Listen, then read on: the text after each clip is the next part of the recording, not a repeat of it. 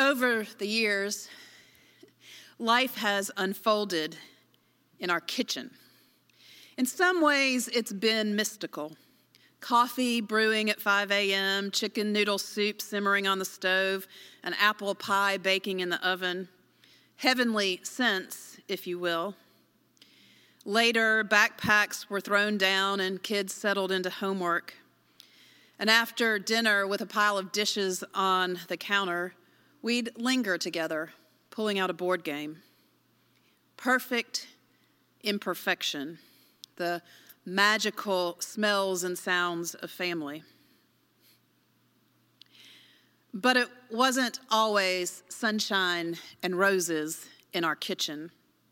Sometimes it was apocalyptic. There was probably a reason the paint color on the walls was called Banshee.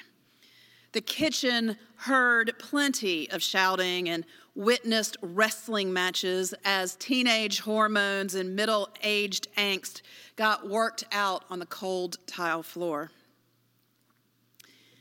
Somewhere in between those, occasionally a dance party would erupt, impromptu and involving some of the most rhythmically challenged people. Those parties, they were the best. Uncorrupted joy, unbounded humility, surrounded by love. A haiku can't fully describe the imperfect perfection.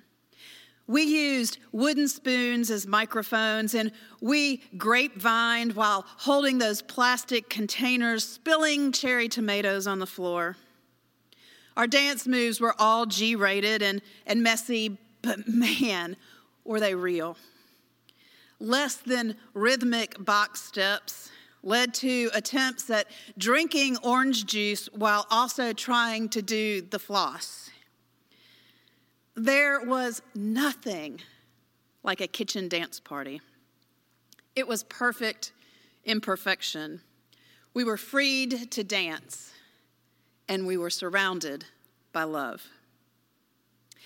This Wednesday, the session met by Zoom, and we didn't have a dance party, but we were reminded of a particular dance, the dance of God's call upon one's life. We shared today's biblical text, and Stephanie Rada reminded us of youth Kate Wolfkill's Advent reflection, and especially of Kate's profound last line. Kate said, "God has a song for each of us to sing, and while we might know the melody, we cannot dance with it until we rejoice in the lyrics." God has a song for each of us to sing, and while we might know the melody, we cannot dance with it until we rejoice in the lyrics. I will tell you that our elders know that song and dance of spiritual leadership as they have guided us through this year, through great staff transitions and a pandemic. Our leaders have graciously served and rejoiced with the lyrics of Christ's claim upon their lives. In an Advent reflection, Eric Wall, a musician and friend and faculty member at Austin Theological Seminary, says of Christ's call and claim on our lives. It plays out in real time, among real people, and in real places. But the reverse is also true. The workplace, the nuts and bolts, the finances, the job task will never flourish if the idea, the sense of call, is sidelined or forgotten. The ministries of Idlewild Church have flourished, though perfectly imperfect. To flourish, to dance, to live fully into God's call is rooted in rejoicing in the lyrics of good news, the lyrics of God's arrival in flesh to the world, the lyrics of Mary's song.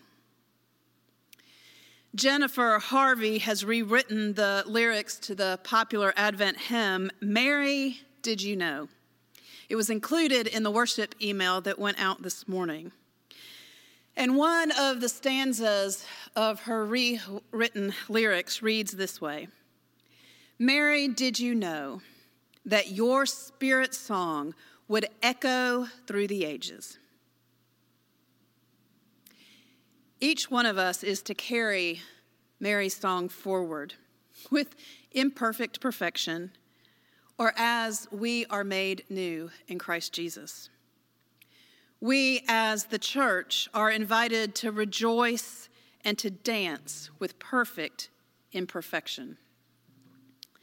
As Kate reminded us in her Advent devotion, like Mary, we dance and we move in faith when we rejoice in God's message to us. And I describe that dance as call. You know, I can get lost in an overactive imagination, but thinking about Angel Gabriel's appearance to Mary, the angel invites a perplexed Mary to not be afraid. And then this angel communicates a grand purpose for her life and convicts her that the Spirit would overshadow her, making all things possible. And something in that message from that angel was convincing enough to have Mary say, okay, I'm going to trust. Let it be with me according to your word. Mary knew when the angel departed that God had claimed her life with a holy purpose, and a holy dance of call began. Uncorrupted joy, unbounded humility, surrounded by love. That little haiku is how I hear Mary's song that echoes through the ages. Called as a pastor, as a minister of word and sacrament, I learned that own song for my own life in community. The angels did not descend in heavenly lights. They were ordinary people who saw Christ in me and encouraged me to look more deeply, to trust in the Spirit's work. Clear was the communal nature of call and how perfectly imperfect our stories are woven together. Jesus, the light of the world, invites rejoicing. And God's new purpose pulls us to the dance floor. And together, we dance with perfect imperfection. The Chicago journalist Sidney Harris said of the work of education, or I would say Christian formation, that work is to turn mirrors into windows. When we gaze into a mirror, the only things we see are our own reflection and a limited area around us. However, when you stand and you look out a window, the view can be almost endless. We have had some intense looking into the mirror, the work of reflection. And as a new season begins at Idlewild, in this new church year, and as we welcome David, whom God has called, we are being drawn to the window to await God's call as a congregation to God's new thing. With Mary's song echoing through the ages, we are being called to rejoice in these new lyrics, these new but ancient lyrics, and we're being called to dance. Uncorrupted joy, unbounded humility, surrounded by love. Might it be so for each of us and for all of us together. To God, dawning among us, be all glory, now and forever. Amen.